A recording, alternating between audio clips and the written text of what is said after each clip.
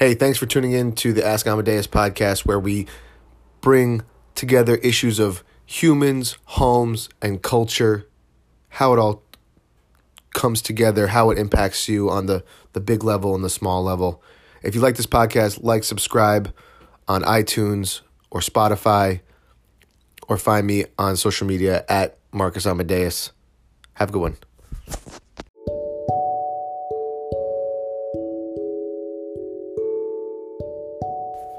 Today we're going to talk about Zillow Group. It's the giant gorilla in the 500 square foot New York City apartment that really dominates the market of home search. If you've ever looked for a home or you work in the homing industry, you are touched by this company in some way. They had a big earnings beat today. So we're going to go into all deep dive on Zillow and their business practices over the years. It's about a 10-minute podcast, so it's all you need. That's all the time you need. If you don't have 10 minutes, then maybe tune back in later. All right, thanks for tuning in.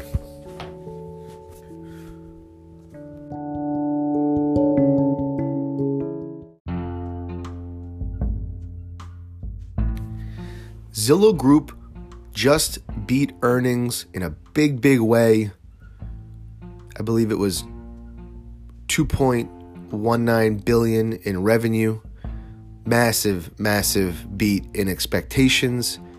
This sent the stock surging about 20% this morning on trading. I think it's February 20th.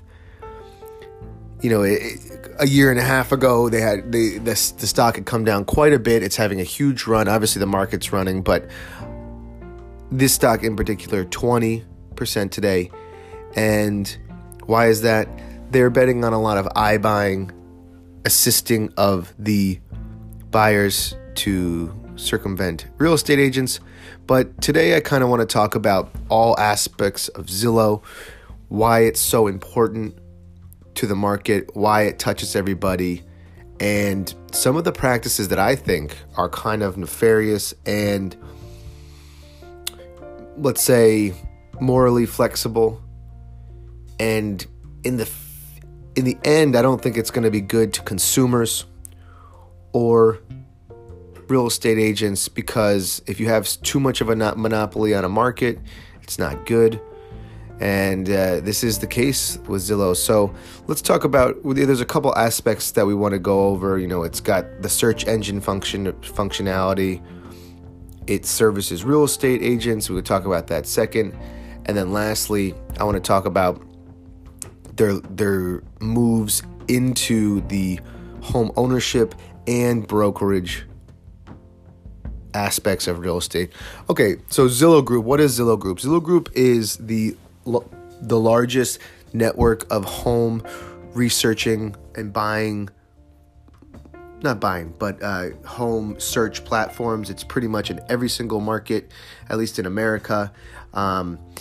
It dominates everything. I mean, if I would say 7 out of 10 people probably just default to Zillow or Trulia when they go to their home searches. All right, maybe you have Realtor or Homes.com, but in comparison with the traffic that they get, it's not even close. Okay, so Zillow Group is the big company. All right, it's the word Zillow itself has, like Amazon or any of these other companies, has defined the market, right? So like Google, I mean, a lot of people, when you think about home search, it just goes straight to Zillow. That's, if you ever read the book 22 Immutable Laws of Marketing, they talk about the tipping point when you are just dominating a market is when your name is synonymous with the category itself, which I totally believe. So we'll talk a little bit about the whole country, but in New York, Zillow Group owns Zillow, Trulia, and StreetEasy. Those are the three biggest home searching tools in New York. They also own Naked Apartments, which they bought out. They own Zumper, and they own HotPads. I don't think they own RentHop, but that's pretty much all the search platforms and reliable listing places in New York City. Actually, the inventors of Naked Apartments, I think they got paid like $10 million, and it was like 2 or 3 people who got that site. That's just for rentals.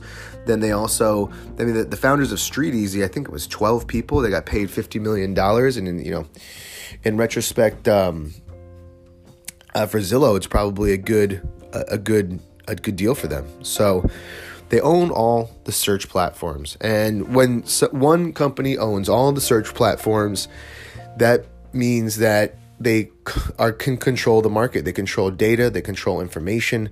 And then that creates a pay to play model. I don't think a lot of people know this, but you're, as a consumer, you are out there searching for homes online. It's like 90% of your home search at least starts online, and then you might move to a real estate agent. You might go to open houses and things like that, but it starts online. So they have the bottleneck funnel for all transactions in a area, much like Amazon. They bottleneck tons of transactions in Amazon. They not only do they transact and they deliver stuff, sometimes they just fulfill orders, and then they have their own brand. And the reason why I brought like brand name stuff, like I own an Amazon stapler, an Amazon stapler. Anyways, I digress. The reason why I brought that up is because Zillow is very much following the Amazon model of how they kind of sweeped up. I don't know about that, but how they took the market. So they started out as the number 1 and number 2, and then they started buying all little platforms on top of that, because in a place like New York, or like say Boston, or any cities, you have enough demand to have specific sub markets of search, and that works. Like New York, the rentals were an issue because of quality control and not having proper listings, and that's a problem for the consumer. Zillow comes in and tries to make a better product, and they do, and I agree with that. But then they squeeze the market, right? So most people don't know how Zillow makes the majority of their money, or at least in the past, is they charge for impressions and clicks and contacts from agents, mortgage providers. I'm pretty sure that's the main 2 sources, is the Premier program. So just for example, if there's a listing, you want to go see it, you might click on it, and sometimes they give it they don't even give you the option, but you have to go through a second box of quote unquote agent will contact you instead of the listing agent.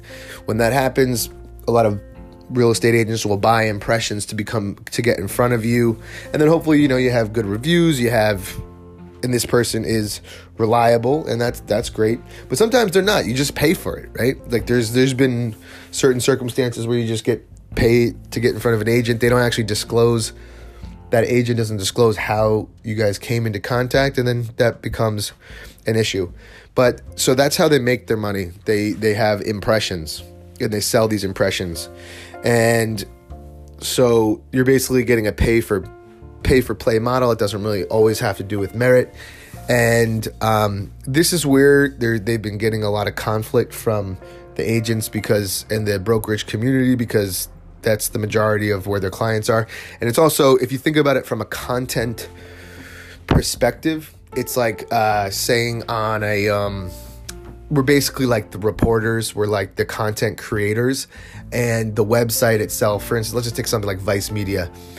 Zillow's like the network, the network, and then you have independent contributors putting up listings, descriptions of buildings like their blogs. So basically, you got a little bit of favorability to come in and report about buildings to build the website. So they're buying, the progression is they're buying all these websites. They're controlling the whole search market.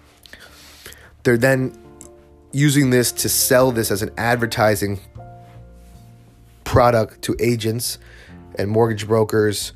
I'm sure there's other ones as well. also on top of that, delivering a service of like organization and like tools for those people for a monthly service. The more you pay, the more leads you can possibly get. They're progressing along. And then once they've cornered the market and then they've made this tool very cheap and effective and word of mouth on the brokerage side, now they start squeezing, right? And then, what step before is they've got enough content to have the tipping point to be the best resource, because now you not only do you own the search, you bought all your competitors, you've now made a product to quote unquote content creators and your clients who's paying you. So they're not only building your website for basically for free, giving you traffic so you can sell more ads, because they sell ads, also generic ads for like furniture and stuff and designers. Now they've cornered the market and they start raising their prices. All their prices get raised up. And now what's happened is that certain people don't want to, now that they've cornered the market, and once you're on their network, it goes through all their networks. And now people don't want to put their content and their listings on these websites because they feel like these brokers feel like they're getting squeezed. And then that becomes a problem for the market. So now you don't have a transparent market anymore.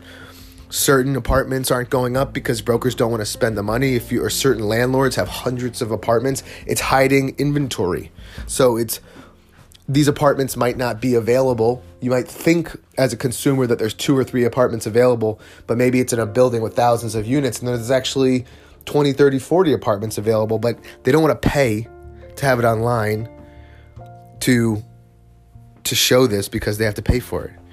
So they cornered the market. Then they used all this content to build themselves, and now they're kind of switching over to turn on the content creators. So this is kind of where I'm starting to have a problem with them, which I don't agree with. I don't think it's the best tactic. But we're going to take a little break for a second here. The second half is why I want to talk about why I think the I don't know if it's the Attorney General should get involved for monopoly purposes, based on the second half of this podcast, which we will talk about their next moves that they made that we have a problem with here, okay? All right, tune in for the next half of this episode. I'm just going to sell you something.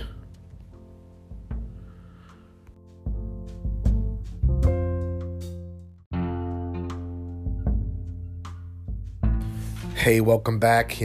Sometimes you got to sell ads, like we were just talking about Zillow. So that was my anchor ad. Okay.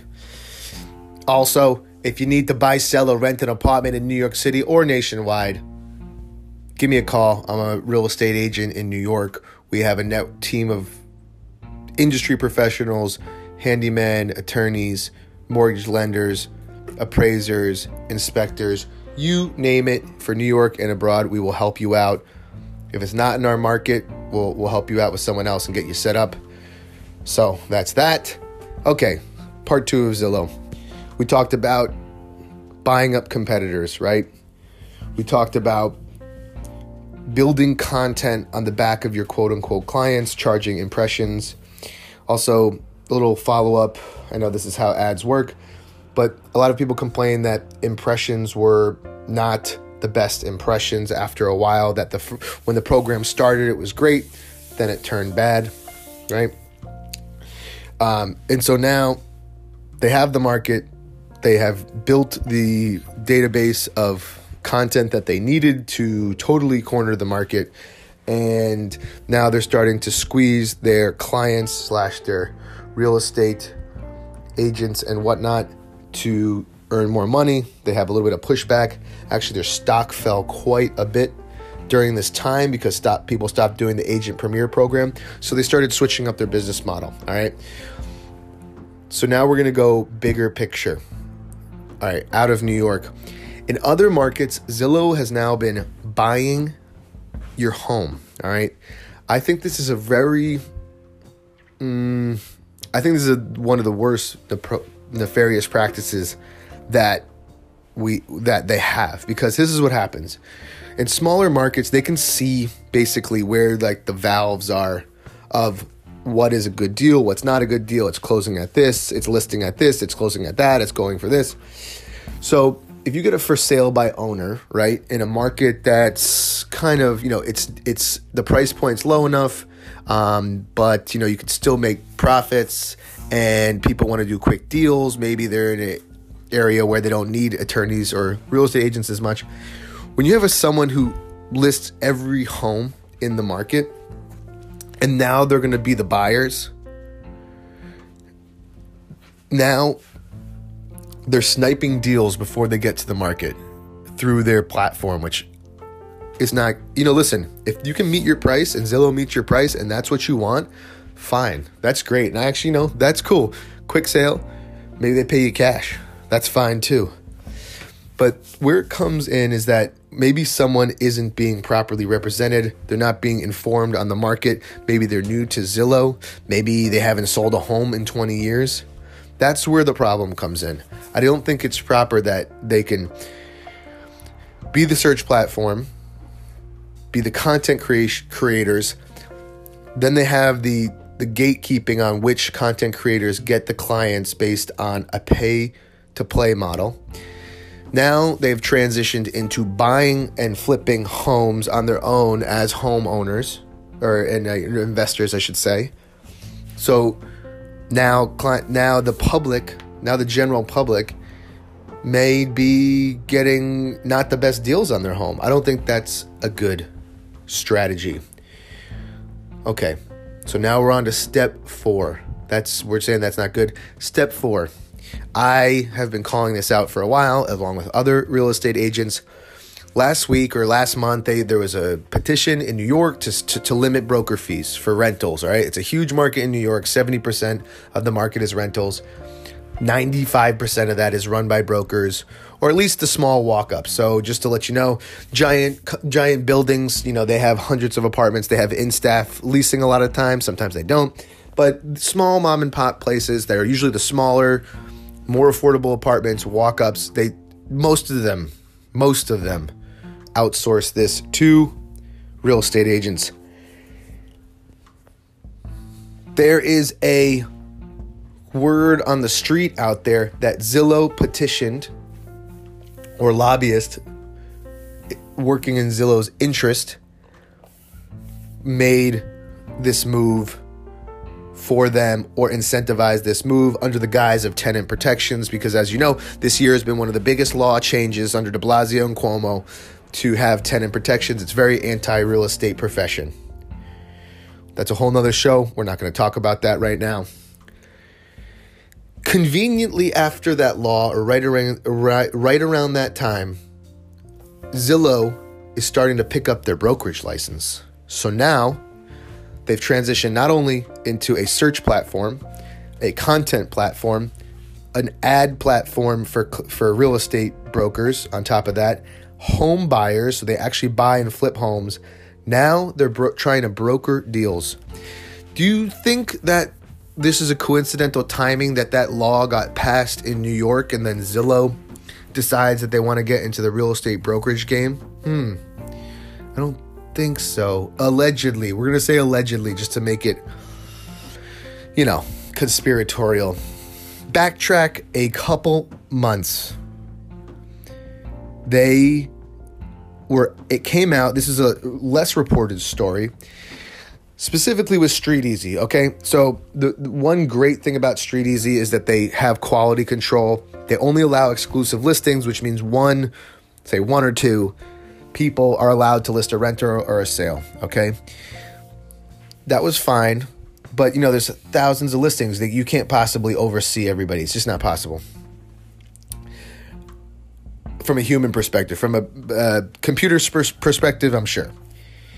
So now they started to ask for your client's information. So contacts in the building, copies of your agreements, the whole 9 yards to list on the website. And I don't think a lot of people thought about it that much, right? They didn't think it was a big deal. But here's what happened. They now have your contact, and they started to subtly contact your clients as a broker to circumvent your service systematically. So they had those contracts. They started building relationships with your clients. They lobby, supposedly, allegedly, to get this passed under tenant protections. Do you think that our government would pass it so quickly without some sort of lobbying help? I'll let you decide. On top of that, now they're getting their brokerage license and they're trying to facilitate the brokerage license. All right?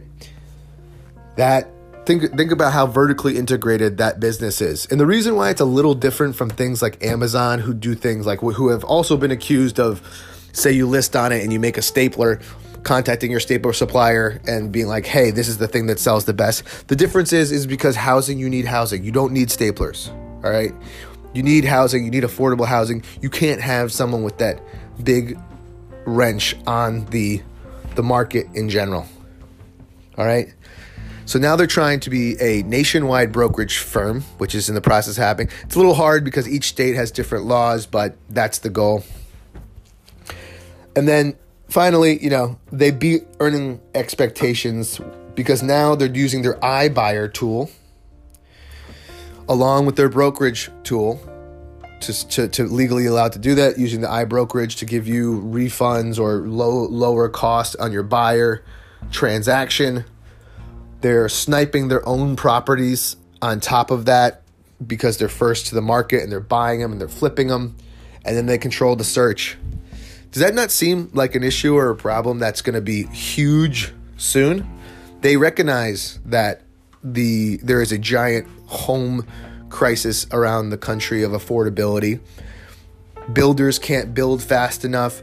Big cities, mostly, I don't want to get too much into politics, but mostly ones that are run by over-legislative, Democratic left-leaning cities like New York and LA, that don't let them build fast enough. And now you have the biggest player in the room totally vertically integrated on all aspects of this market. Where do you go from here? That's the issue. And then they're also allegedly meddling in lobbying to change laws to benefit them. So this is some big news, and obviously this comes off, like I think I started out the episode, this comes off the heels of a giant 20% raise in their stock today, albeit that the last couple of years they did come down a little bit, but 20% is a lot in one day. And a $2.19 billion revenue beat. Huge. So where does this go from here? I really do. I don't like government legislation, but sometimes when it goes into my pocket, I like it. Pick and choose your battles. I'm not perfect. There needs to be some oversight on these businesses, because when they vertically integrate like this, it's not good for the consumer. It's not good for small businesses that need these jobs. I mean, you think the retail and distribution, disruption through Amazon was big. Just wait till it hits the housing industry. Just wait till it goes into appraisers, contractors, and then the whole 9 yards. It's going to be a mess. So you need competition. You need small business. You need big business as well to make new innovations and innovate the market. But you also need small competitors and medium-sized competitors. Otherwise, it's going to be really bad for the end consumer and the citizen at the end. And that's the whole point of it, right? We're trying to, at least what I do through real estate and then talking on this podcast and my YouTube is I want to educate people on the housing industry, because you don't have a choice. You have to live somewhere, unless you just want to live. I mean, you don't want to be homeless, but some people choose to live in the tropics outside. It's possible. But my point is, you need to understand about how these markets move, how to get good apartments, understand how the law works for your favor and not for your favor. So that's why you should tune in all the time to my podcast, Ask Amadeus. Enjoy it. You'll have a great time every single time you can talk to me. Every Sunday, we have sales open houses. If you want to see anything, let me know. Go on my Instagram for the links to my podcast. We have YouTube at Marcus Amadeus. And then also we put together weekend open house collections for sales in New York. Give me a call. All right, I'll talk to you later. Bye.